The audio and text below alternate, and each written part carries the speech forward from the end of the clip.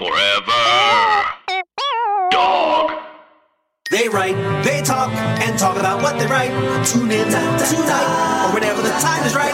It's the Writers Panel with Ben Blacker, and it's starting now. Oh, yeah! I am so pleased to be talking to our longtime pal, Stephen Scaia. Hi. Bonjour, Ben. Comment ça va? Ça va bien? Are you in Canada right now? Yes, I am. I am in Canada. Stephen, you are the co-EP, co-creator of Blood and Treasure.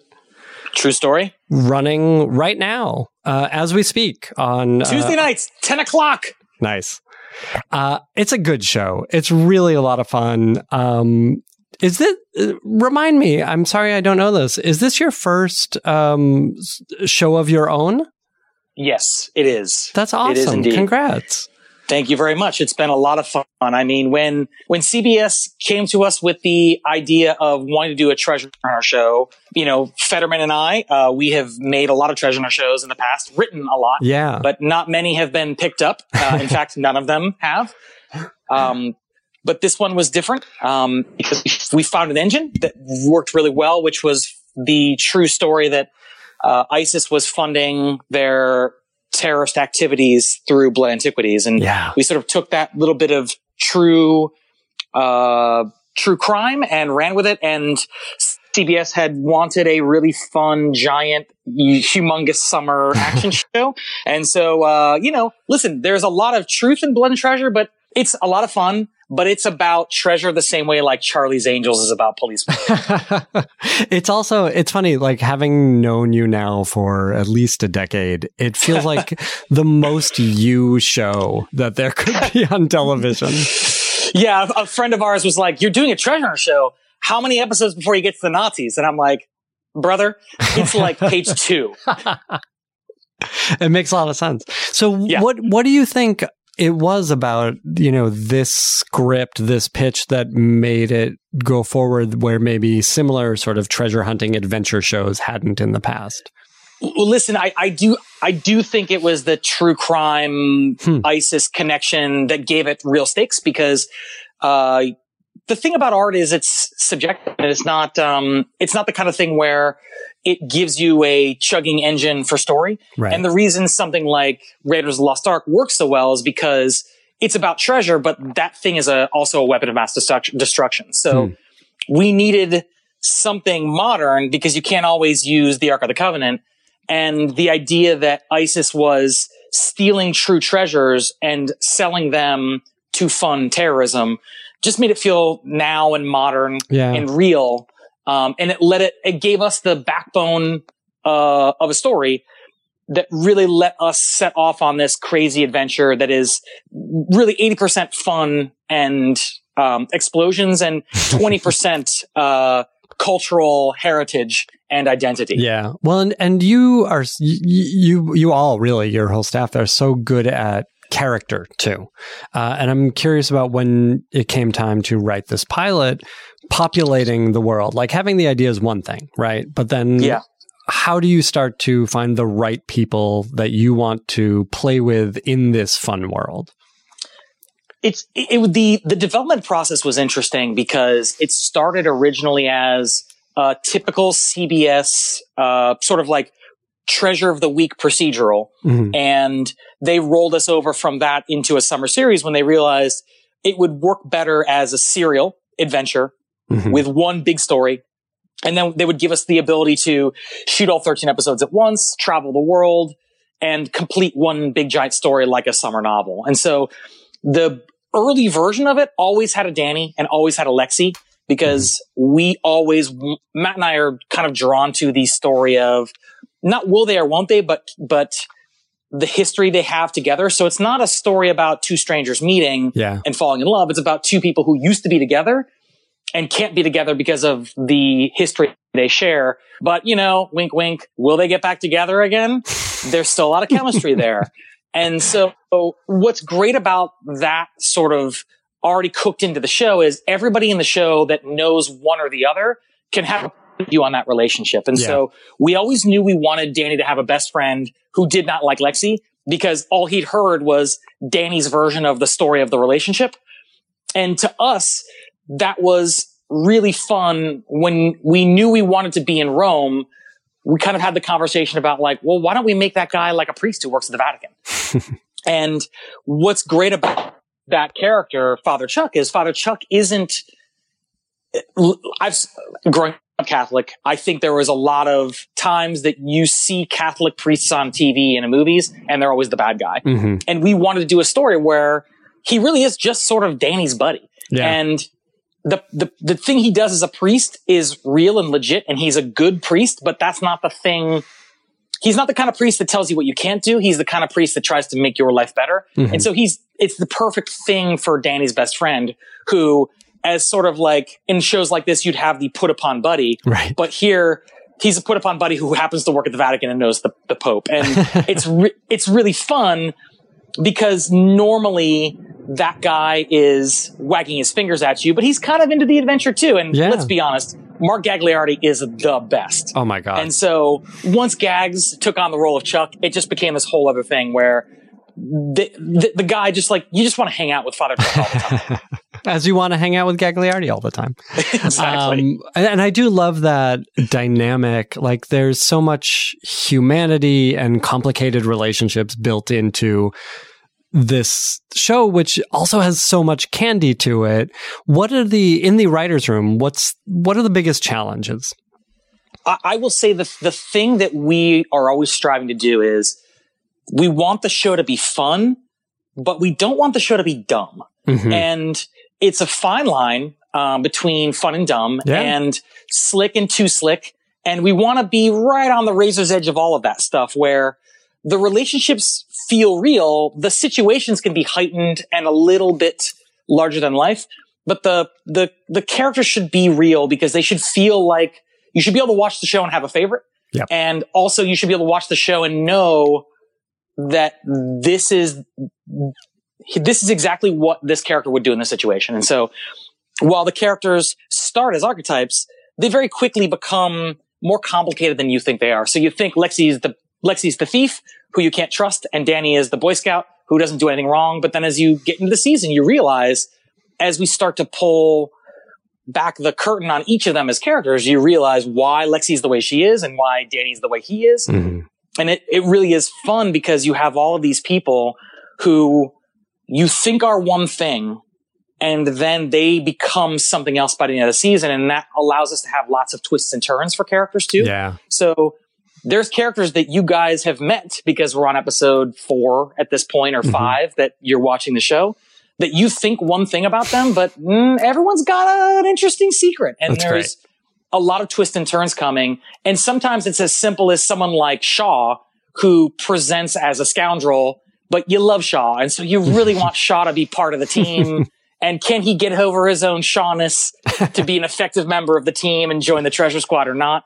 And then there's other bigger surprises that maybe you hopefully won't see coming until the very end. That's great. And I feel like that's, why we love TV. That's why we wanted to write TV, is you get to live with these characters and reveal layers to them and unfold these relationships in this way. Absolutely. Is the treasure hunting aspect, does that pose specific story challenges? The treasure hunting aspect of it is fun because we had a room full of history nerds and we have a room full of TV nerds and a room full of people who grew up on Spielberg and Lucas movies. And we were all pushing in the right direction. But the thing we all agreed on that made the treasure special was the rule was that we couldn't make up a treasure. Oh, cool. It had to be something real or based in reality. And so even the tomb of Antony and Cleopatra is a real treasure that has not been found. And we were constantly reading articles because there is an archaeologist who's getting very close, and we were terrified they would find it before the show premiered. That's awesome. What it does is it gives you a real sense of rooting in history, because to us, the best stories are stories that have that shred of truth to them. Yeah. And so everything feels a little bit real. And so the rule was just like how in Indiana Jones, the Ark of the Covenant's a real thing that you could find someday. The tomb of Antony and Cleopatra and the treasures from week to week are real things. There's a couple spots where we weren't allowed to we were a little too close to reality. So there's, we do a whole episode that is based on the Gardner Museum heist in Boston. Yeah. But for legal reasons, we were not allowed to say that. But we do feel like we stuck to the story of that heist and we made it part of our mythology. And if you watch the show and you have any sort of passing knowledge of art heists and treasure, you watch that and you nod and you're like, oh, they're talking about the Gardner heist. They're not allowed to say that. Instead, they're talking about the Fensgate heist, which is as close as we could get, and named after one of the dorms at Emerson in Boston. So funny. And so that was the only, we went through probably a dozen names of museums in Boston, and turns out there's a lot of them. Yeah. And so Fensgate was the only name that cleared.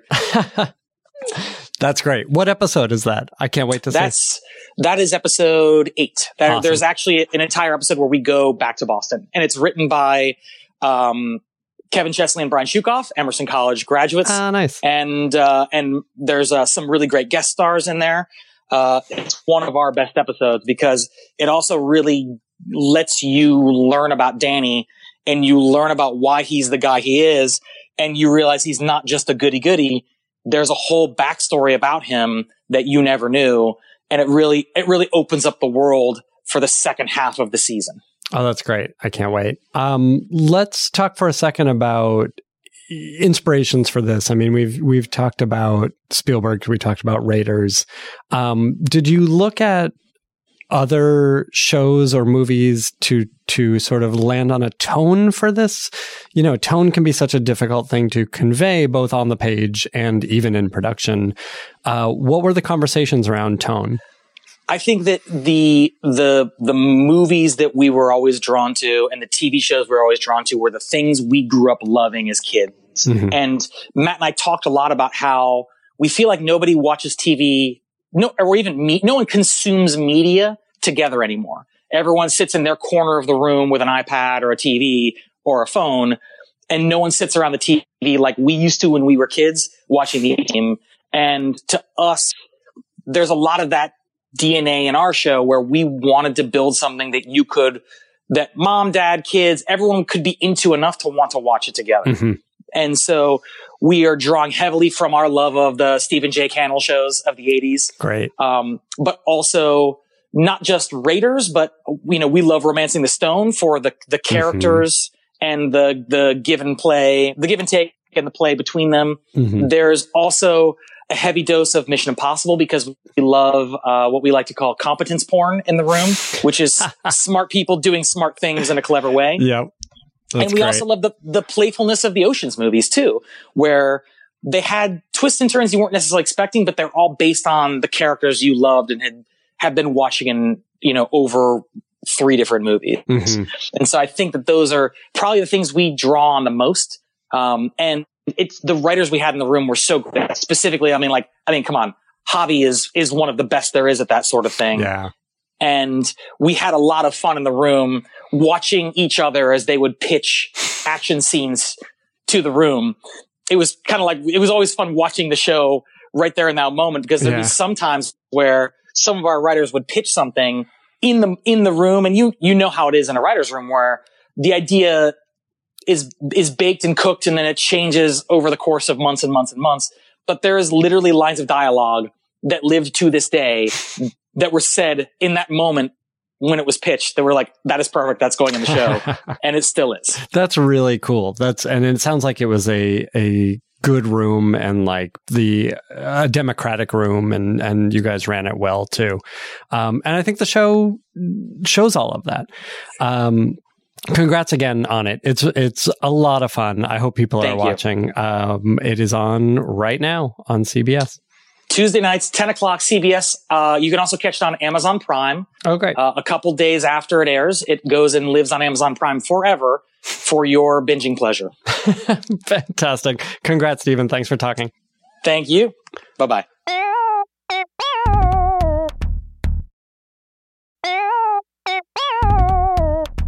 This is it. What I'm going to do is have you introduce yourselves on the microphone so the listener knows what your voice sounds like. And Brigitte, let's start with you. Okay. I'm Brigitte Hales, and should I just say tell us where we may have seen your name on the television? Well, you may have seen my name on 11/22/63 on Hulu. Then for a bunch of years on Once Upon a Time on ABC. And then at some undisclosed point in the future on Amazing Stories for Apple. Oh, sure. So, yeah. Cool. Great. Eventually. John. I'm John Hyams. I am essentially a writer via directing. Yeah. So but I found that TV or long form is the medium I'm really excited to be involved in, and have spent the last several years working my way there, essentially through episodic directing. I mean, I started out in documentaries, worked my way to features, writing, directing, and then when I kind of looked at the landscape, decided I really wanted to get involved in the long form and creating. So most recently, I created Black Summer for Netflix, and now I'm in the process of, getting a couple more seasons of that going, and some other shows with that company, which is exciting. Nice. Yeah. But as a director, I think I've learned a lot from the writers that I worked with as a director, so that's really kind of how my path has been. And we'll get into this, and when I emailed you, I said I devoured Black Summer. It was it's such a fun but dark show. It goes down so easy, and it feels like the sort of thing that a director-writer had to write. Yeah. You know what I mean? It felt like someone who understood the constraints of television and got to make the show within those parameters. Yeah. In such a fascinating way. But again, we'll get into it. But I do recommend it to people. It's a really good show. Jay. Hi, I'm Jay Holtham. You've seen my name on Cloak and Dagger, Marvel's Cloak and Dagger on Freeform, seasons 1 and 2. And by the time this airs, on Jessica Jones, season 3. I wrote on that as well. And I just joined the staff of Supergirl. Oh, congrats. Oh, nice. You know Dana. I do know Dana. Oh, she's like one of my best friends. Yeah, she's the best. Hi, Dana. Hi, Dana. Long-time listener. We'll get her on next time. Yeah, she's awesome. Let's start there. Are you a superhero guy? I am. I'm a lifelong superhero geek going to work. Getting to do this. I know. It's crazy. It's like the weirdest thing. My dad is pretty mad about it, having spent most of my life trying to tell me that reading comic books was useless and stupid and that I should not do that. And now he really hates being shown up. So I think this is I don't know. I've talked to a lot of writers who get to work on these shows, many of whom are, comics people, some of whom are not. But it feels like, you got to join these shows, which were all sort of up and running too. So I feel like you got to be a viewer of them as well. Yeah. How did you make your way into this world in the first place? It's one of those things where it was honestly, just over the transom. Yeah, I started, my first show was Pitch, on Fox. I moved out here. I was a playwright in New York, and I went out with a cop show sample and then somehow wound up on Pitch. And then basically told my reps, I want to be working in genre TV. That's what I wanted to do the whole time. I've always been a genre TV person from Misfits of Science and Battlestar Galactica all the way. That's been my jam. Star Trek, Star Wars, you name it. And so they basically said, Marvel is looking for writers. Wow. For Cloak and Dagger. Did you have material that showed that you like genre? Not really. Interesting. One of those things where I was a playwright, but I was not a very successful playwright, at least in my estimation. Very rarely produced lots of readings. And I had this play that I dearly loved, and worked on for years in New York that's as a time travel bent to it, that no one in New York cared about at all. And it has thus far gotten me almost every job I've gotten. Really? Yeah. What do you think people respond to in that? I think they respond to the way that I use genre as a storytelling method. I think they respond the way they respond to most plays, the dialogue and the character. Though weirdly, I've become in the room a sort of story and structure guy, really, more than dialogue and character. That's interesting. This came up in this last interview we just did, where the thing you think you bring to a room may not be the thing that's either needed in the room or the thing you find yourself doing in the room. Has this been your experience, Brigitte? You've been on a few shows. You can maybe speak to your place in the room and how you sort of ingratiate yourself in the room as well. Oh yeah. That is such a process. it's funny because my first job, 1122, was like, we were literally in a house. Yeah. We were in a house in a living room, and it felt like a tiny little family. And I cried when it was over. And I mean, it was such a beautiful, warm experience. And then I went to Once Upon a Time, which was like a machine. Yeah. Like it was already up and running. It was a huge franchise. I remember I walked in the first day and the entire room was just covered in fan art from like years and years. And it's Snow White and it's wrong. And I was just like, oh my God. Oh my God. Like I was just so overwhelmed. And what season did you come in? Season 5. That's so hard too. And like, it was just like, they knew exactly what they were doing. Yeah. And in the first room, it was in the beginning of Hulu. So there weren't even really titles. Like nobody had like a official title. So it was very sort of casual. But at Once Upon a Time, it was very hierarchical. And not in necessarily a bad way. It's just they had a thing. You had 22 episodes a year. You had to get it done. You had to know your place. And that was that, you know? So how did you adjust? Slowly. I think in those kinds of rooms, and it was also a big room with very experienced people. When I was first, like my first year there, I just didn't know where I fit in. I would try and say things and I thought they were completely stupid. I thought I was going to get fired like 10 separate times. And then very slowly I started realizing that there were certain things that I did that would just land. And it wasn't how I thought of myself. Like I always thought that I was a character person, that's what I would bring to a room. And it is still to some degree what I bring, but I discovered that I was actually really good at story twists.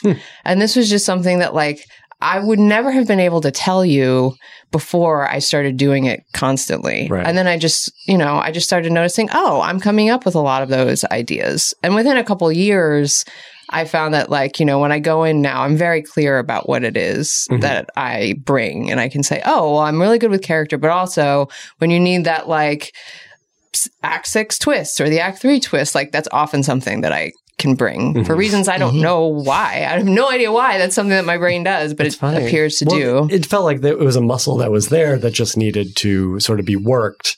And you got that opportunity on Once Upon a Time. Yeah. And weirdly, it seems like, despite the years and years and years of people spend doing this, people do have strengths and weaknesses. They really do. Like there is a thing that you do well, that your boss does well, that your EP does well, that your producer does well. And oftentimes they're completely different, which is why I love rooms so much.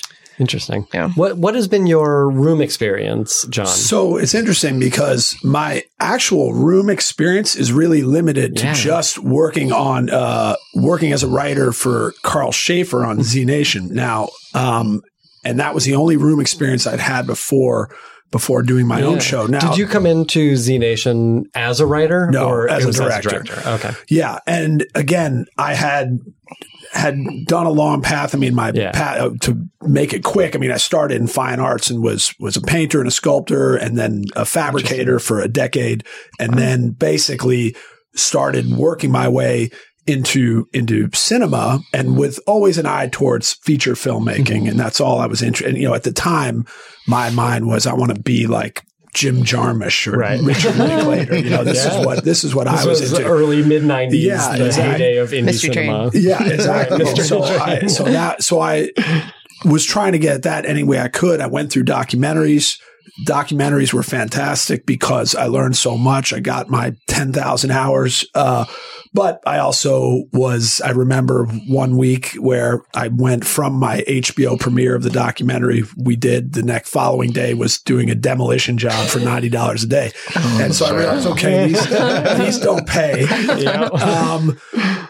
I was fortunate enough around that time, this is early 2000s, to get hired on my first episodic directing job. That was by Stephen Bochco on NYPD Blue. Yeah. And they kept bringing me back. And for the final season, I got to be a producer on the show. Oh, wow. So that was the first, I go back to there because that's my first experience with seeing really how television is made, especially network television. Yeah. And what a place to learn, too. Right. I mean, that thing exactly. So top of form. Right. I mean, there was Stephen, of course, who was, just an amazing human being and truly just a brilliant guy and a very giving guy. But at that time, there was Nick Wooten and Matt Olmstead, and worked with them. They brought me on another show they were doing at the time. And then Billy Finkelstein was the head writer. Mm-hmm.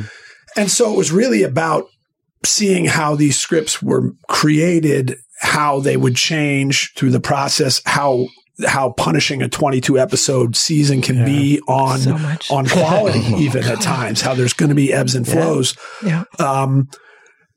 But another thing I realized from a directing standpoint was how the 42 minute time limit of network and broadcast television could reduce TV to almost being like wall-to-wall dialogue radio play. That dialogue was premium, especially on shows like that, which started with Milch and then moved. It was a very dialogue-driven show, which somewhat ran counter to my instincts, which were probably more cinematic and more about, visual storytelling. Well, they call it shoe leather. I love shoe leather, but it's just got to be, it's just got to be exciting. If it's boring, then it's shoe leather. Yeah. But to have to edit all that stuff out, it started to make me think about, well, I think features is where I want to live. Mm-hmm. Now, fast forward to doing Z Nation, and now the landscape's really changed. And by the time I got hired by Carl to do Z Nation, it was a concerted effort to get back into television. I'd done some features, but I could see the landscape changing. And so to go back to your original question of who are you in the room, when I got in that room, I was kind of like, I found myself being the stick in the mud, really, because that was a very comedic show, of course. So the room was a lot of jokes and everyone kind of one-upping jokes. And I was the person who was having an eye towards production, saying, yes, they could fall off a cliff into a pool of 12,000 writhing zombies, but it's going to look like crap. Right. How about it's 2? And it was interesting because I remember I would get down to, I was always pushing for things that are not as fun again in a room and not as sexy, which is like suspense and creating suspense. And to some degree, I realized I was on the wrong show, and everyone recognized that, but they appreciated that I could bring that angle, that I was always pushing for a little more horror, a little more suspense, because I am a genre guy, but I like taking ridiculous things seriously. Which is not what that show does. No, it's not what that show does. And it was truly a wonderful experience to work on it. And Carl's a great guy. It was a great group of people, but I was inspired by movies like Alien that took kind of a Roger Corman idea and played it out like high art. And it was about the suspense, and it was about creating this completely real scenario, so that when I got the opportunity to the one thing I remember was that on Z Nation, I was in that room a few years. I stopped directing it after a while because it didn't pay well. But the writing, I wanted to get more experience in the room. That's smart. And every season I pitched to them, as it was always talking about hordes and big giant kind of things and drones and massive things. I said, we got to do an episode that's like Duel, just one person trying to get away from one zombie. Yeah. And that idea was rejected every season I was there. So it took me being able to actually create my own show to write that episode. Yeah. And I'll say I want to pick up on this later, but like the way that tension is used, the way that zombies are doled out in Black Summer, that like we don't see that many, but just getting a few at the beginning lets us know that they're there. So there's always tension going on no matter what is happening on screen. I thought was really smart and a real it looks to budget, it looks to production, but it's also just smart storytelling. Yeah. I really enjoyed that. Good. Well, thank you. I mean, those are just kind of classic Spielberg rules, right? Of just, you just don't show too much of the monster and and that the time in between things is the meat and potatoes. Yeah. But it's alarming to me how often those rules that clearly work very well are not followed. I'm wondering, on these superhero shows, Jay, are you able to sort of put your fandom hat aside and work as a storyteller? I mean, how is that? The great thing about it's been different like the Marvel sort of TV aesthetic is obviously different than what we do on Supergirl. Yeah. That's a slightly different sort of head. And I'll talk about that, like that difference in a second. So like when in sort of the Marvel world, it's pretty easy because honestly, they don't want that much of the sort of fandom. Like you want to, the great thing about working with Joe on Cloak and Dagger was that we always started with like a big pile of comics and looking for images to sort of go back to, but we wanted to be different. And like, especially with Cloak and Dagger, because those characters are so mired in the 80s and in sort of the racial and social politics of the 80s that like Joe immediately wanted to make a sharp turn from that. And we all just went with it. We were all like, yes, we don't want a black guy with no body who's always clamoring for the white, pure light of the pretty white girl with the boob window. Like, we don't want to make that show. And so we were really able to like, it was good to sort of keep grounded and keep sort of in check with the comics and use what's useful. But then at the end of the day, the show is its own show. With Supergirl, there is a larger sort of universe. There's a Berlanti universe, and they are a little bit more like Marvel on the TV side is a little bit like, we're not really superhero shows. We don't do masks so much. We don't do costumes. No one is ever, I don't think anyone is ever going to call them Cloak and Dagger ever. Whereas, that's funny. I never thought about that. Whereas it's Supergirl, you know, and like she's fighting Superman villains and all of that. And so there's a little bit more sort of, this is what we are. And you get to indulge your a little your bit fandom more, in that. and a little bit more sort of wear it on my sleeve there, and like, you know, I thought that was so smart of Marvel to sort of distinguish itself in the TV space from the movie space, which is so superhero. Right. And then you go to the TV space, and for the most part, you do get sort of slower, sort of more cinematic character explorations. It's really smart. At the time, like when they especially launched at the Agents time, of S.H.I.E.L.D., like that's a spy show. Yes. We don't have to. You're not looking for the Hulk in this. No.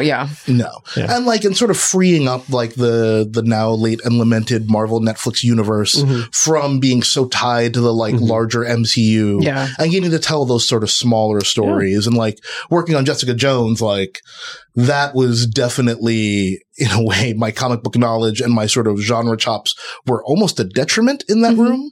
I can see that. Because I love Melissa. She is awesome. She is not interested in superheroes or superhero comic book stuff unless it absolutely 100% serves the character and the story.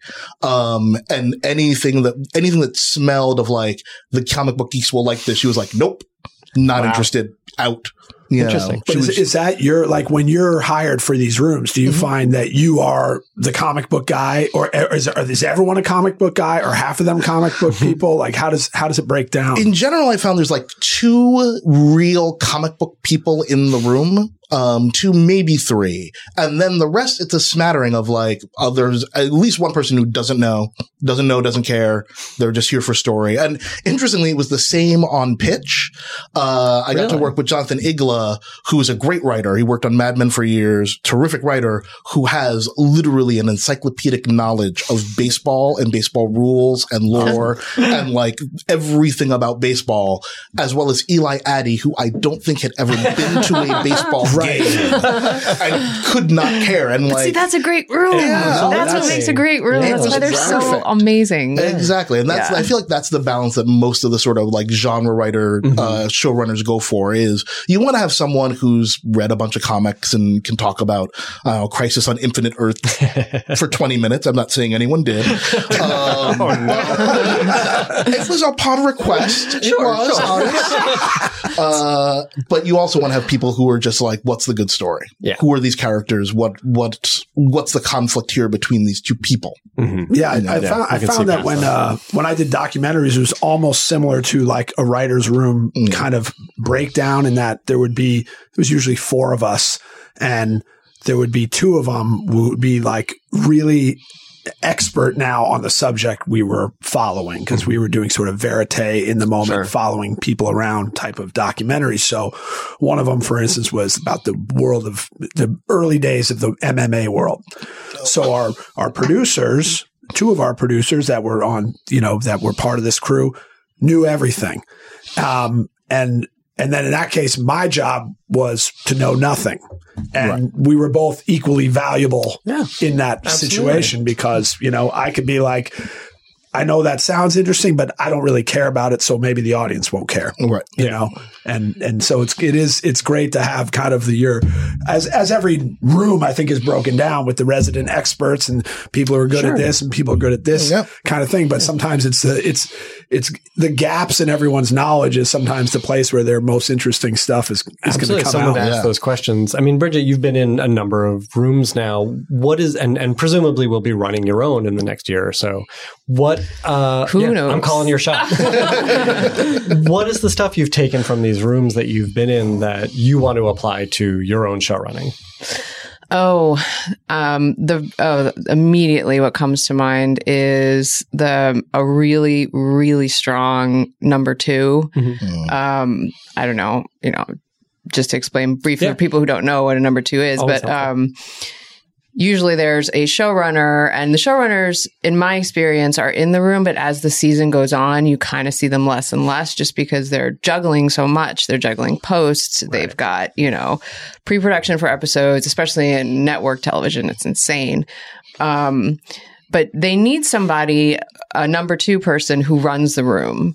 And if you do not have, this is almost as essential, I've found, as a good showrunner, because they are the person who guides the room all day long. Yeah. And if that person doesn't function well, then the room can often be like not productive. And you need, the showrunners need to know that somebody in there is guiding the process, and David Goodman was our number two on Once Upon a Time. And then I went with him and one other writer to Amazing Stories. And he is like one of the greatest number twos in the world. And I learned everything I know about breaking a story, learning how to pitch it to a showrunner, how to pitch it in stages, like how to say, here's a basic idea. Do you like that? If they like that, great. Smart. Then we go and we start digging into it. But a lot of people sort of want to jump into the fun, cool details right away. When really you at first need to know, do you like it? Okay, here it is at like 10,000 feet, as we used to say. Right. Here it is at 5,000 feet, a little bit more detail. Okay, now we're going to pitch the entire thing to you and lay the whole thing out. And that process would be like 2 or 3 weeks long. And because you were like sort of doing it in piecemeal, you were able to like keep the train on the track. That's really smart. So I find like even if production isn't happening, that process, I think, for a room is really ultimately, I think, the most productive. And I hope to bring that to not only any show that I run, but any show that I'm a part of, because I just think that everyone functions really well when there's somebody saying, okay, we've talked about that long enough, or no, that's not exactly what we need to be talking about right now.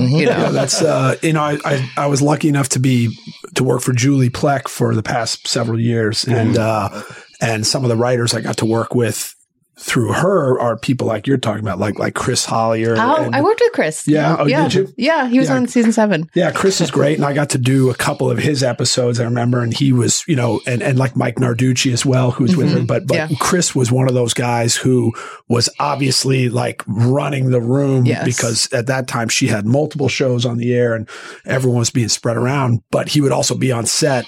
He'd come out to Atlanta, wherever we were, and I got to spend those 3 weeks with him. And again, learned a hell of a lot from people like him who just knew, who was really smart about obviously the story, the big picture, the season, the series, but could also make quick decisions that would be ultimately like production friendly decisions. Like, listen, I'll pitch you this idea. We can't, we could do this fight out in the woods, but it's only going to be so interesting. What if we, and your budgets, we only have this long to shoot it. What if we do it in this? And these kind of changes that he could very quickly and smartly say, well, we did one of those before. We're not going to do that. Or, no, it's a great idea. And then start and pivot. So I found him as that type of person you seem to be referring to. I think too, like one thing about, and Chris totally is that it's the ability to feel confident in your decision too.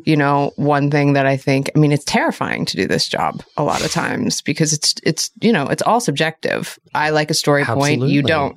One of us is going to be right and wrong, but you have to feel confident in the decision in order to move forward. And eventually that's the story.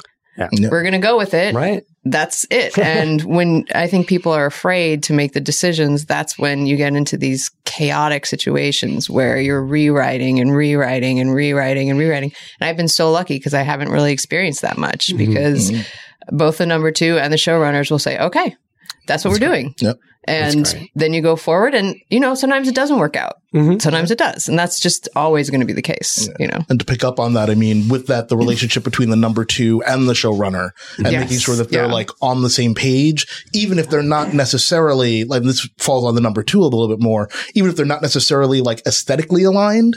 Our number 2 on Cloak, Pete Calloway, is great. And he's like a weird, freaky, geniusy kind of guy who came to us from Legion. So that gives you an idea of like where his sort of aesthetic is. Joe is terrific, but is a much more sort of straightforward meat and potatoes person.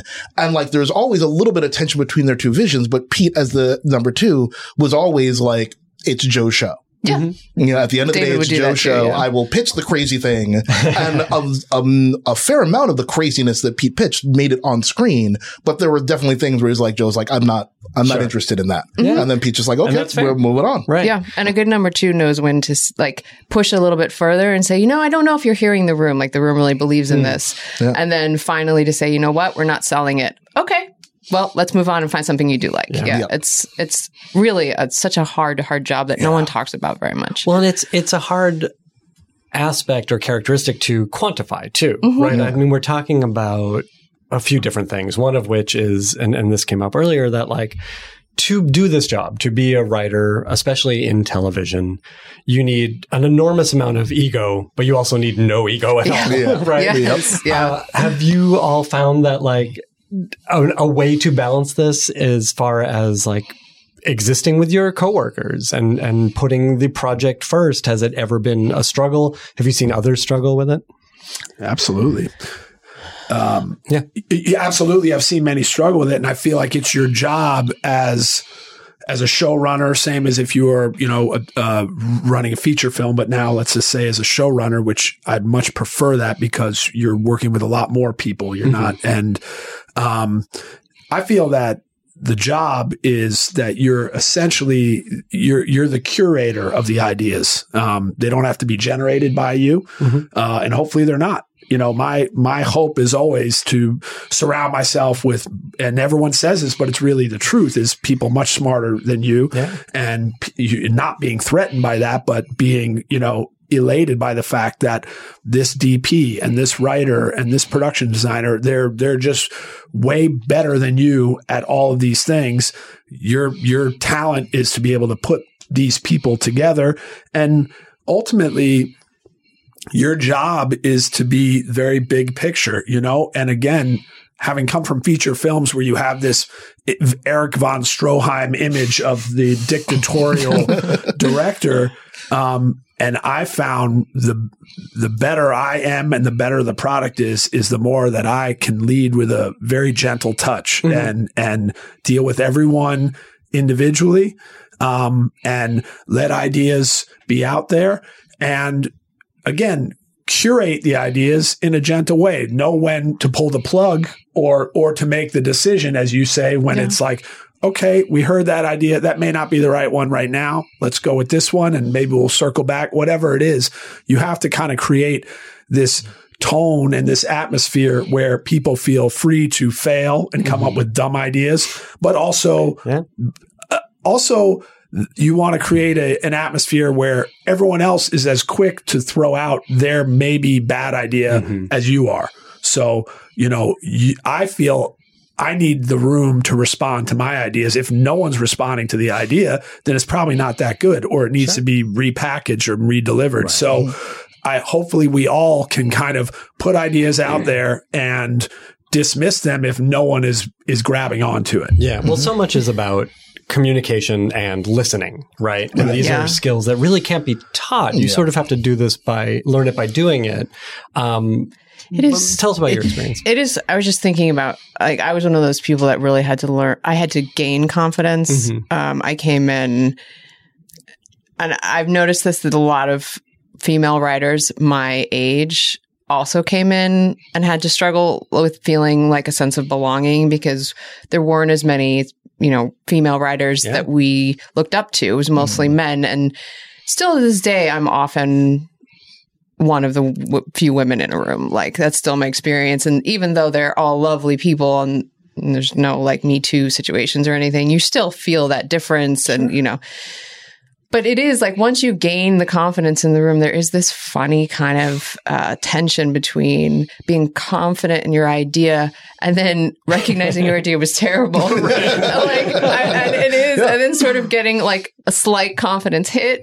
And then having to say, like, no, deep inside, I know I'm okay. Like, it's fine. I'll just say another one. And it is like, the more comfortable you get with people, then I think you start caring less. But even to this day, like, I'm working with my bosses on something, and I had to pitch it to them yesterday, and I was so nervous. And I've been working with them for 4 years. That's crazy. But they also they have taught me a lot about that because. Like when we, this is Adam Horowitz and Eddie Kitsis, who created Once Upon a Time, and then were asked to run Amazing Stories. And on, when they moved from their own show on ABC to working on a show with Steven Spielberg, they suddenly had a new experience too, where they now had to pitch to Steven Spielberg and hear sometimes, I don't like that, And they have a really, I think, for me, they're kind of a model of how you be confident in yourself. And then you just, say, okay, well, that one didn't work out, but I can still stand up and say, great, Steven, I'll see you next week, And watching them sort of because I think a lot of showrunners in this town kind of shoot themselves in the foot at a certain point where it's like my way or no way. And they have really learned how to work within the system, where they understand that there's a network, there's a Spielberg, there's an Amblin, there's whoever you're dealing with, they're always going to give you notes. Right. And some of your stuff isn't going to go, no matter who you are, for the most part. For the most part. And that's always how TV is going to be made. Always. It's a collaborative medium. So there are always other people either to answer to or to listen to. And if your ego gets in the way, one of those people might have a wonderful idea, because you've been doing something for 20 years and you're, whoever you are, doesn't mean that some network executive, they might actually be on the right track about something. They might not know exactly what they mean, but if you sit and listen to them and think, okay, well, why are they not responding to this? You often find that they're right. So if you have too much ego, then you risk not, losing something in your product. Totally. Yeah. And I think that my goal is always, because like you say, this happens all the time, right? The person in the room who pitches an idea and no one responds, and they keep pitching it and keep pitching it. Oh yeah, and right, and that idea is never going to go. It's never going to. It starts to become the problem idea. But what I find is if an idea is really important and the person in charge is not responding, what I try to do is figure out what is not working about that idea, why they're not responding.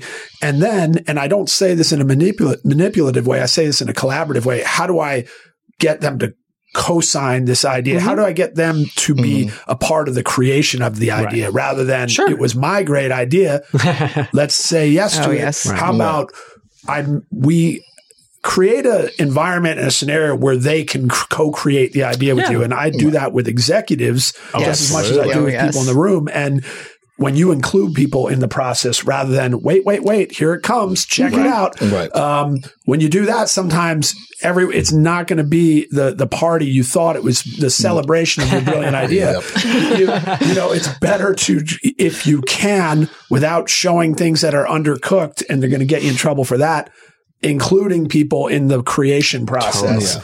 People who you need to co-sign. And then they're invested in the idea. I mean, I think there is, and manipulation's not a positive word for it, but there is some of that, right? It's about communicating your idea in a way that brings others in instead of dictating an idea. And collaborating. Add?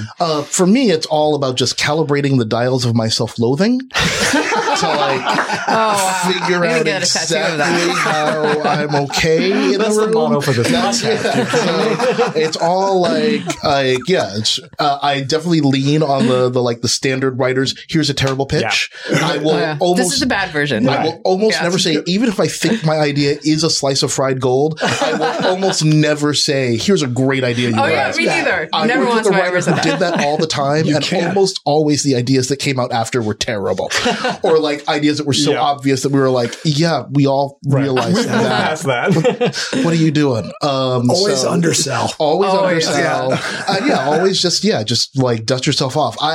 It's interesting because, playwrights get that sort of knock, as being like people who hold on to their ideas because in general, playwriting is done alone and it's a sort of solitary voice thing. My training in playwriting, I came up through so many playwriting groups, in particular, this group Youngblood at Ensemble Studio Theater in New York.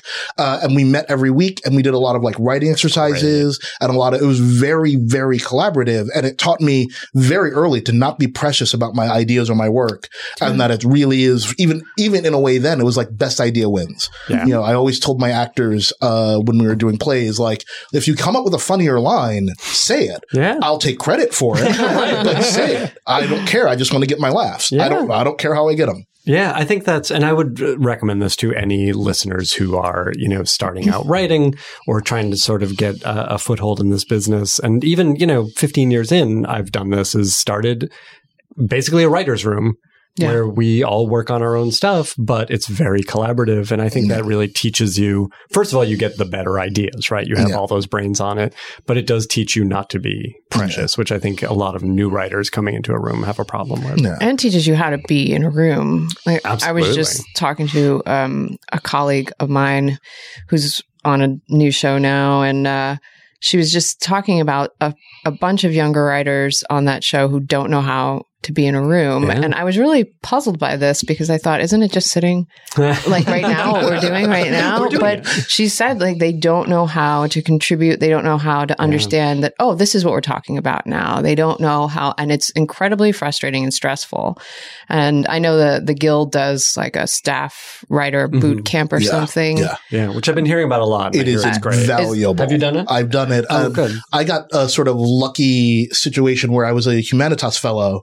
And they got us to sit down with Glenn Mazzara for 3 hours. So he gave us like the mini staff writer boot camp. I bet he's awesome at that. He was great. And then when I staffed on pitch, I turned out the next week was the official staff writer boot camp. And I did it. And it really, I cannot stress it enough. It's absolutely invaluable. Oh, that's great. So yeah, people should look for that. I assume it's open only to WGA members. Only WGA members and only first time staff. So staff writer, you can do it after if like you're off cycle. Cause I think they just announced that it's coming up like next week or something. There was like an email. Yeah. It's like I think it's the Saturday, the 15th of June. So you may have missed it, but you can do it next year. Yeah. They do it at least once or twice. The thing about that is though, you don't want to hurt yourself so early in your career, going into a room and not being the person who's contributing or is making something more difficult in a stressful situation, pretty quickly it's from everyone that you've worked with that you get your jobs. Right. Yeah. Absolutely. And you remember the person that drove you insane, even if they ended up being good on the page, even if ultimately they have wonderful ideas, if they can't sit at a table and function in a group, then they're going to struggle. Yeah. And it does come back to that thing, which again is you can really only learn by doing, is like how to read a room, right? It's playing poker with a bunch of people without cards and trying to figure out what hand you have and how to play that. But again, it's that's why there's value in like put together a group, go do the WGA group, whatever it is. Find a way to do that. Well, I mean, it's chemistry, right? Just like in a band, just like any kind of creative collaboration, you need chemistry, and people will fulfill different roles in that room, and sometimes maybe some people are brought in there to be the one who's going to make the most noise from time to time. And then there's some people who are going to lay back and say nothing, but come in with something brilliant every, once a day or something. But I agree. I think is the most, what's important and what I don't like to see is, and what I do like to see is that when the focus is really kind of not all on the same, when the focus is not kind of on what is being discussed, you know, and that's why sometimes when there's too many people in the room, it can be the focus can be a little diffuse. I personally like much fewer people, I you do know, too. a small group. It makes sense. I like 5. Yeah. I think 5 is a Was good one. once a big room? It feels like it must have been. It was, but because production was happening and writing was happening, we were almost never all together in the same. It was, I think it was like 7, and then the showrunners, so 9, 10. You know, when everyone was there, but that was so rare. Sure. And they were really good at putting together a room of not really super extroverted personalities. So like there was 1 or 2, but mostly I think because they're kind of introverts. That's funny. And I think it helps when there's 10 people in the room that they're not all extroverts, you know, because, but I find that like a core of 5 really is, for me, the most productive. Everyone gets to say something. No one's really, you know, waiting for that moment to finally say their idea. Like ideas kind of flow freely in that number. And it's a number I like. It's a basketball team. Yeah. Exactly. Let's take a step back and, John, I want to ask about NYPD Blue a little bit and like basically just working on that show and learning structure from those scripts, which are just, to me, just masterclasses in structure. Right. So, I will, you know, the one thing is I was post Milch, so I was never there with David. I wish I was. But that had a high quality through the whole for run, sure. which is And everyone crazy. who was there with me had worked with David. So, and he had groomed these writers. So David's fingerprints were all over it, top to bottom. But I never got to experience, you know, just the unique experience of a David Milch production. And it was very different than the way he ran it because Milch famously was a guy who was constantly changing things as they went. And he was a big presence on set as well as in the room and delivering new pages on the day. And it was this very organic thing. Post Milch, which was basically Wooten and Olmsted were the head writer, showrunners at that time. And Mark Tinker was the producing director on set. There was a real divide, not a negative divide, but an intentional divide. I think that's how Steven liked it, where there was the writers and they were in the office and then there was the production and that was on the stage. Even though it was, you know, a couple 100 yards away, the writers were never on set. Oh, wow. I did not realize that. Very little, like less than on any show I've ever been on. Wow. Which actually made an incredible challenge for the director. I mean, as a director, I always want, you know, when I was in episodic directing, I always wanted the writer there because that's what you find in television is that the central conflict of the whole thing is between the actors and the writers, right? The actors, especially once you are past season 1. As Steven's famous quote, right? Season 1, they work for you. Season 2, you work together. Season 3, you work for them. And, you know, and you're on season 9. I was on season like 10, exactly. And it was a wild environment coming onto that show. First of all, you know, I say I was hired as a producer. I was one of many producers. It was just sort of out of kindness that they brought me on there. And just because I guess they liked having me around and my energy was not disruptive.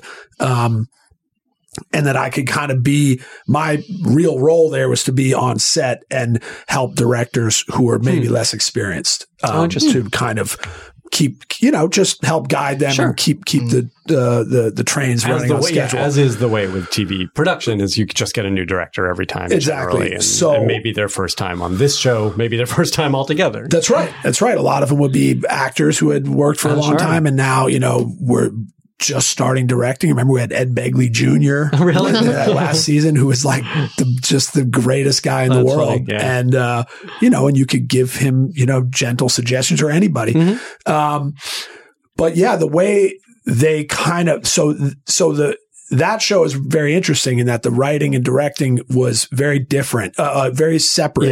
And the set was a whole separate world. And again, in post Milch, I think they really were quite efficient. That makes sense. And listen, if we're going to get 5 more years of this show or however many more they got, do 22, 24 a year. Right. We really need to kind of know what these stories are and not, because eventually, as you all who've worked on these, if you've worked on 20 episode shows, it catches up with you by the end, and pretty soon you're writing them and they're shooting them and it's going on TV like in a couple days. Yeah.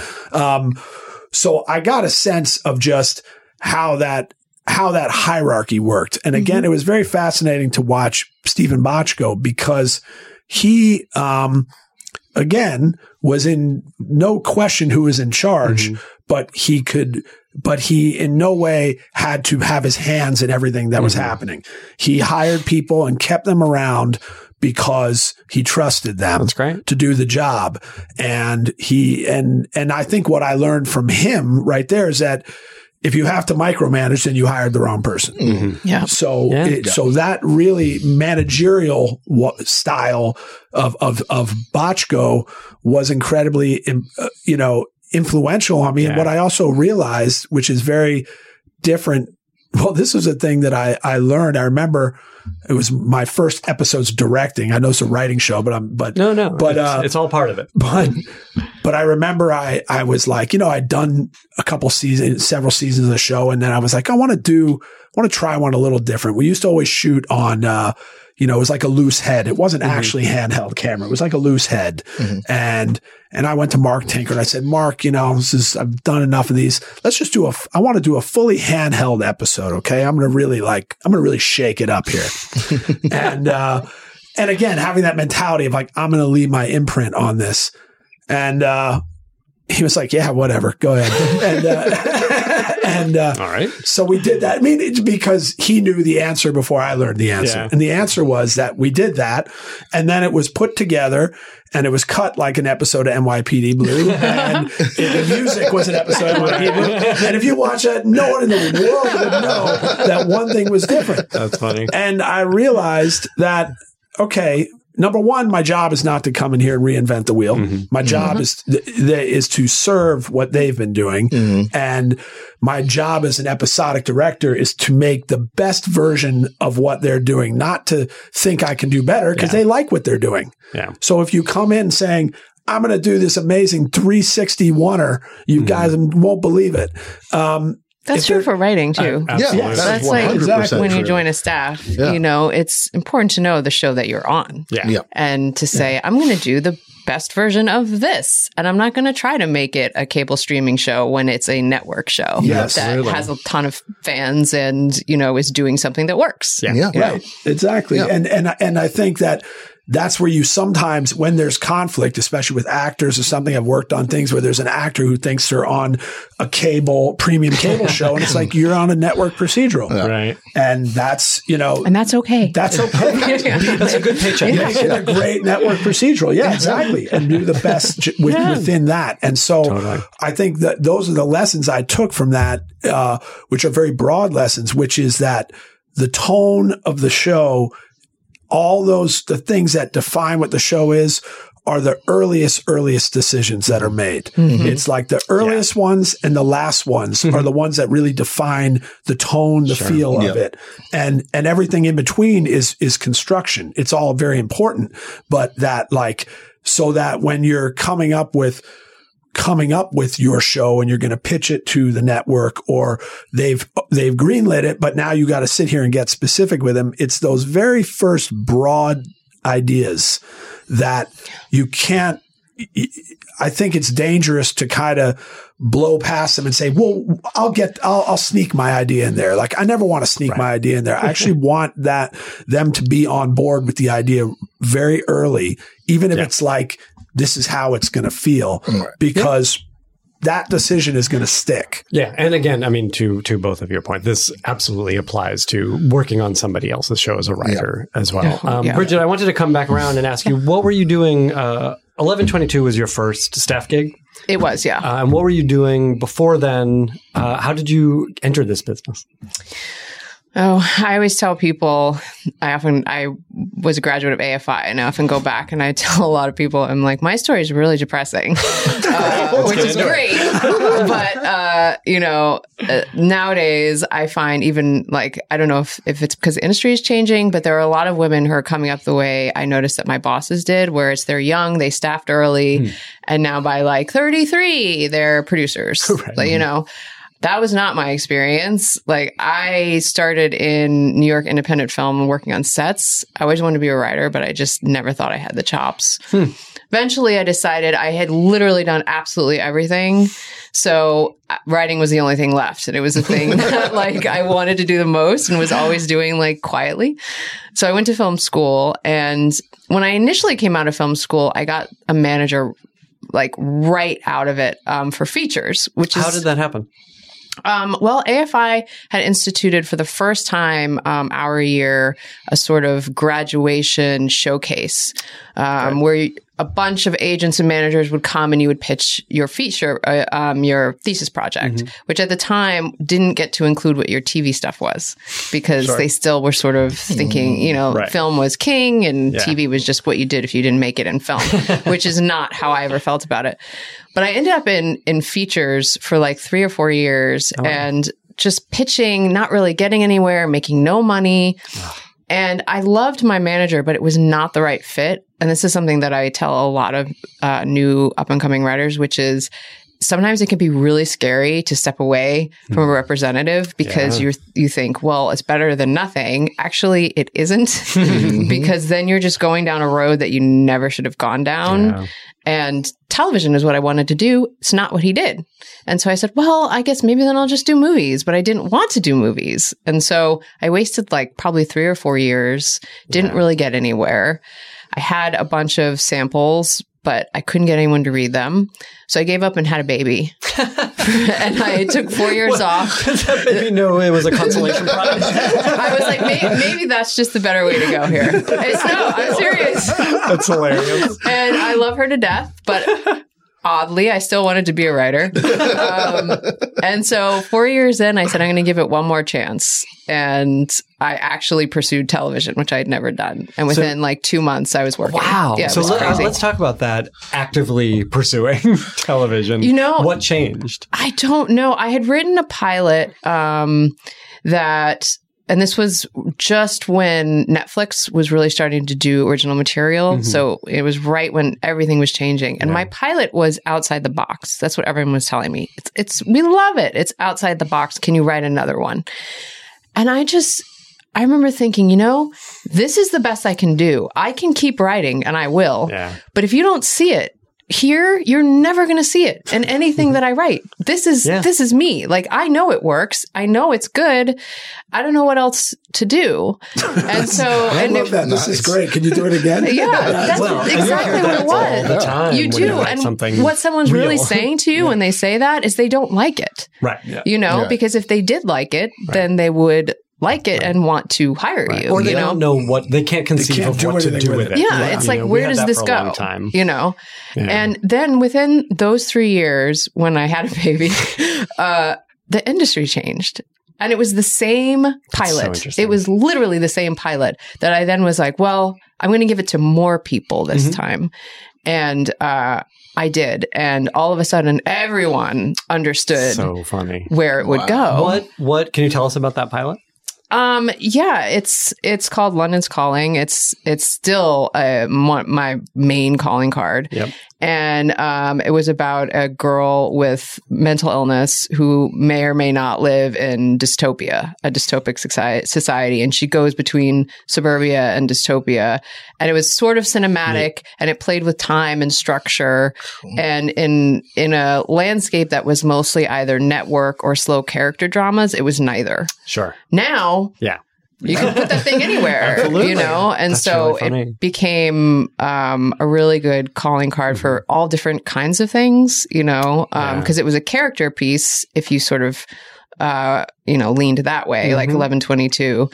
And then it was a good genre piece, which got me on Once Upon a Time. Makes a lot of sense. And even still, it's going out next week as a sample for something I'm pitching. So it's like, it's great. It's still serves me really well. It just didn't serve me at all for like 5 to 7 years. People couldn't wrap their heads around it. And here's the lesson that I hope everyone takes away from this.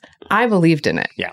I knew that of everything I had ever written, it was the thing that was me. I just knew it. And not in like a super egotistical way. I just understood that this was the thing that represented me. Yeah. And if you really, really believe that, I feel like eventually if you find the person who likes what you do and has the same sort of,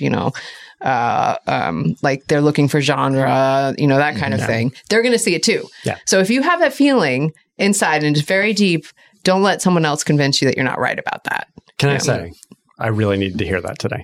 Oh, well, I'm glad. I hope. Well, I think that helps. The thing that I also take from that, which is that to really, I think not just survive in this industry, but to achieve the kind of to be making the kind of projects you really want to be making.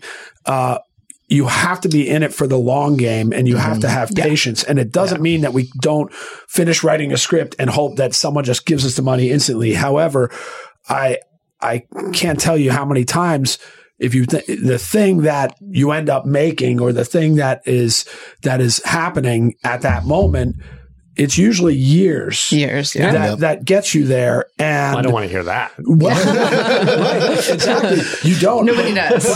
But I think that's the other reason is why more than ever, and I think this is how things have changed, you just have to have multiple things that you love equally. No. And that you're not and you almost have to be a bit of an actor who can walk out of the audition and shake it off and go to the next one. You have to have your multiple things, because if all your energy is going into this one project, it won't get made. Yeah. But the minute you can find a way to be forced to ignore it is the minute when everyone else is interested. It's just a weird way that the energy of the universe works. Yeah. That you need to have these, plates spinning. Yeah. Well, there's something too, I think, and maybe you have this experience too, that like once you've made that thing or written that thing that you care about, that sort of came from you, you understand that you can do it again. Right. Yes. I want to ask, let's get deep in the weeds on process for a second. And, we're talking about, it's not enough just to write one thing. And Jay, when you were writing plays, were you writing a ton? What is your relationship to the process of writing? It's interesting because it has changed a lot. Like I wrote a lot of plays. Like I wrote something like I counted a couple of years ago. I wrote an article in American Theater wherein I retired from playwriting. And part of that process was like me doing a really clear-eyed accounting of what I had done. Interesting. And what essentially 20 years or 25 years of playwriting had added up to. So you announced your retirement? I did. Yeah. I announced. I was like, that's it. I'm done. Jersey. I was like, I'm out, you guys. I did it. Yay. And it was like 10 full-length plays. That's amazing. And like, I don't know, like 100 short plays, like so many plays. Yeah. So much work. It's interesting that when I switched over, I don't have nearly that many samples. Like when I met with Glenn Mazzara and he had all the Humanitas fellows sitting there, it was when he was working on Damien. And because he's a prince among men, invited all of his support staff to sit in as well on his talk. And of course, his support staff, all female. Because he's a prince among men. And we went around the room and he asked everyone how many samples they had. And at that time, I had 2 features that I felt pretty comfortable about and 1 pilot. And around the room, there was like an average of like 3 to 5 scripts. And then he turned to his support staff and asked them, and they were each like 11. Wow. 10. Yeah. 7. I was like, whoa, oh, crap. But that's interesting. I mean, you were in a similar position that my writing partner and I were in, where we spent 10 years writing a new script every month, but it was being put on its feet. They're not samples, but we were doing the work. So how do you come out of that? What do you come out of that with? What's your goal coming out of it? My goal coming, like the place where I'm at now is also like when I started getting into this, I did get into it like, okay, I would like to get a job. I'm going to write write samples that I care about and I'm invested in, but that I'm aware these are samples. And for me coming into it sort of as like an outsider, it was also very much like, I understand that none of these things are going to get made. Yeah. I'm going to write this pilot as a sample of my work, knowing I'm not going to attach my like heart and soul to it because it's not going to get made. That has to be kind of freeing. Yeah, which is freeing. And I thought it was like, and I think it would serve me well in the writing of it and still being invested in the characters in the world and like doing the work and not sort of like dashing it off like, I'm a super cynical dude, but, so it's been, the writing process for me now has definitely been shifting my gears into, this could maybe actually get made. Like, I've got a couple years of like being a writer now. I'm now in that like, I can go out and start pitching things of my own. And it's right now, it is like, for me, the process is, what do I actually give a shit about? Yeah. What am I really invested in? What do I want to say with this medium? And how do I want to say it? Yeah. And thankfully, having now worked on a couple shows, I have the background of what was it like when I was in the room when we were trying to figure out what do we want to say with the show to apply to my own work. Yeah, that's really smart. And so let's get real nuts and bolts on this. And I'm going to come to you two as well. When you are thinking about that stuff, what does it look like? You know, if you're right now you're on staff, so you're going into the office, but like given your druthers, given the time, what is an actual day working on something look like? Left to my absolute own devices and actually doing it, not just watching TNT all day. Right. Exactly. Would be, I mean, I'm an early morning writer personally. I prefer to like wake up, go to the gym, go work out or something, and then write from like 9 to 2. And then screw off and do the rest of my day and try to like focus it there because that's when I'm sort of freshest and my brain works the best. I've never been a late night writer. And is that actual time on the computer writing? It's time in front of the computer. So there'll be a little writing, a little walking away, a little thinking, a little sort of distracting. I'm definitely also, I'm not like a quiet room writer. I need noise and TV or music or to be in a cafe where there's things going on because otherwise I definitely spiral down and don't focus as well. Yeah. Weirdly. Do you set yourself goals? Yeah. I will always set like day goals. Like I'll put in like reminders, on my calendar of like, that's great. I want to have this draft done by here. I want to have this outline done by here and all of those. I blow past them regularly. But at least they're there and my phone tells me I should have been doing something else. And yeah, the process for me, it almost always starts with either a title or an image. And then I try to figure out characters and the story. And then once I sort of start getting a sense of the characters and the story, the real hard stuff is the why this. And what does this mean to me? Like, why am I attracted to this story and these characters? What do I want to write about? Exactly. And then once I unlock that, everything sort of falls into place. And that can honestly take a long time. Sure. I had a thing I was working on, like, literally everyone else in this town, a Frankenstein story. And I'd been working on it in various forms for like 3 or 4 years. I wrote at least one draft. I wrote so many outlines of this thing, kept rebreaking it. Was it about the scientist? Was it about the monster? I wanted it to be about a woman. So how do I get her in there? All of this stuff. And had hit on a couple of ideas that I really liked, but still there was something missing. And it was this thing where I was like at the gym, I was like running around, doing laps, and someone asked me what I was sort of working on, and I gave them what had sort of developed into like my pitch that wasn't the thing, which is basically it's the Bride of Frankenstein from the bride's perspective. And suddenly I was like, I had the character in a way because I was like, she's a bride.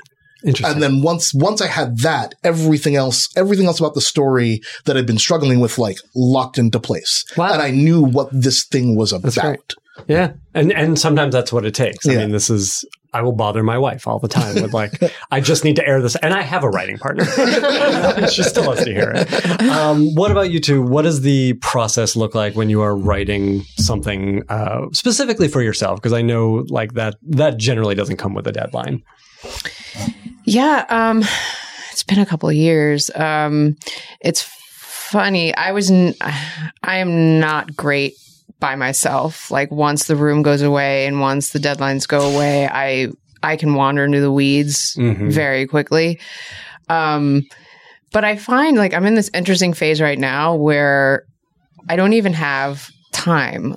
to really sit down and find a totally original idea that isn't coming from IP or someone I pitched some, like lately, ever since my Amazing Stories job ended in April, I've literally worked like 14-hour days trying to get everything done, like all the different things. So I think like there's this weird thing that starts happening when you start getting up a little bit, which is projects start coming to you and you take to them in some way. Like there's 2 right now specifically that I just saw myself in them. And immediately I got it. I was like, and even though I didn't generate the idea, it felt like something that could come from me. And then all of a sudden, you know, I'm pitching on it. I'm the one who's writing the pitch, the show, Bible, the pilot, whatever it is.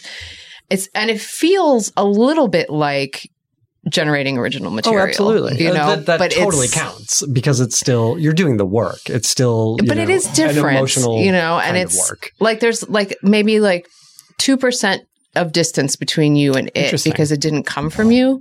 And you always feel a little bit of shame. Really? I find it. I don't know why, but it's like I'm putting so much of myself in this and I'm sort of declaring that it's mine, but I feel also the need to say, but it was also this person's and this person's with me. Do you imagine, I don't know, I felt in adapting stuff or just in talking to people about adapting stuff that like a frequent point of view of the creator is I did the thing. I made the thing I wanted to make. And now if someone else gets to dig into it and find stuff that maybe I didn't know was there or embrace stuff that I did know was there, like that's exciting for a creator. Oh, totally. It's interesting because when I think about, you know, how I feel about the thing that like actually came from me and how I feel about the other things, I think I'll always feel just a tiniest sense that there might be someone out there who knows it better. Interesting. You know, even though it's my take on it, I think I will always see those projects as, you know, something that's a little bit more community property than the one that came from me, which someone else might have a wonderful take on that I would love to you know, include in the show or have it expand in some way I never would have imagined myself. But it'll be just slightly not mine. I don't know. It's interesting. But in some cases, like Kubrick, for instance, everything he did intentionally started with some other source material. Yeah, and there's some people, yes. And he would take it way off the reservation. But I think in his case and some people's cases, and I've grown to be more and more liking something that existed somewhere else first, is that it almost frees you up instantly. It gets you past that first, like, is this any good? Because you're like, okay, here's an idea. That's so true. And it's like, suddenly I can change that idea. I can go so many different ways, but that idea at least started you. Yeah. Yes. No, I do like totally the agree. game of like, what is the core of this thing? What's the part I can't lose? Right. But then anything beyond that, I get to play with. And it's kind of interesting when you see yourself in something someone else's idea. Oh, yeah. You know, where you're like, oh my God, that is totally me. You know? And when someone brings you something, like I had that experience where someone I'm working with brought me something and he was like, I think this might be good for you and we could do it together. And I read it and I was like, oh my God. Like, how well do you know me? Like, this is like exactly right for me right now. And there's like an excitement in that too, where something in the world, you know, spoke to you. Well, and that's the excitement, I think, of why we all do this is we responded to stuff that we saw or read or, you know, listened to that like, oh, this feels like me, and someone else gets that there are other people out there. That's like, very true. Yeah. And about staffing on television too. Oh, you know, absolutely. it's like I saw something I saw myself in that show, and then I ended up going there, and then that show would never have been that way if I hadn't been there. That's really so cool. then like all of a sudden, you know, the pieces of you that made that what it is. And it's kind of beautiful. Yeah. All right. We do need to wrap up. We end as we always do by asking you what you are watching on television these days. What's getting you excited or inspired? What are you talking about with your rooms, your friends, your loved ones? And John, let's start with you. Right now, my two favorites are, Barry was my favorite show on TV, really. And then I'm